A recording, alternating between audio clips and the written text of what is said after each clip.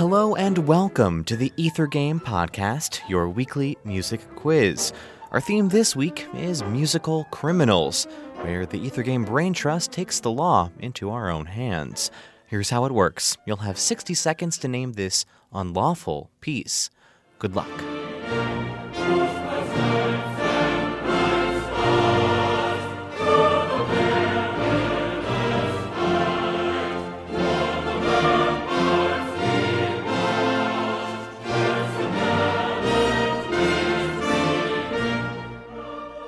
Here's a hint: illegal substitution.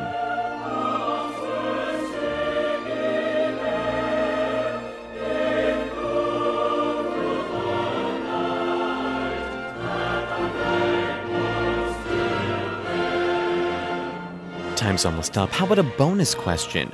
A performance of this arrangement resulted in trouble between this composer and the law in what U.S. state?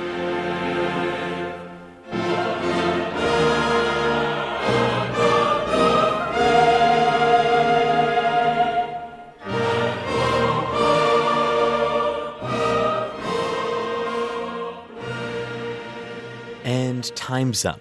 Did you know it? That was, of course, the Star-Spangled Banner, as arranged by Igor Stravinsky.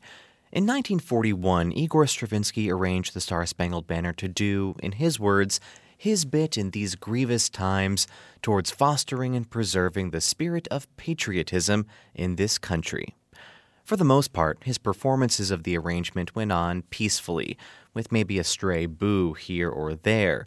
But Stravinsky's alterations were apparently too much for one police officer in Boston, Massachusetts. Prior to an evening concert, an officer visited Stravinsky's dressing room to tell him that it was against Massachusetts law to tamper with the national anthem. The anthem was duly omitted and no further action was taken. But the incident soon established itself as a myth in which Stravinsky was arrested, held in police custody for several nights, and even photographed for police records. We'll have more felonious pieces like this one on our Musical Criminals episode of Ether Game this Tuesday. Here's your teaser for that show.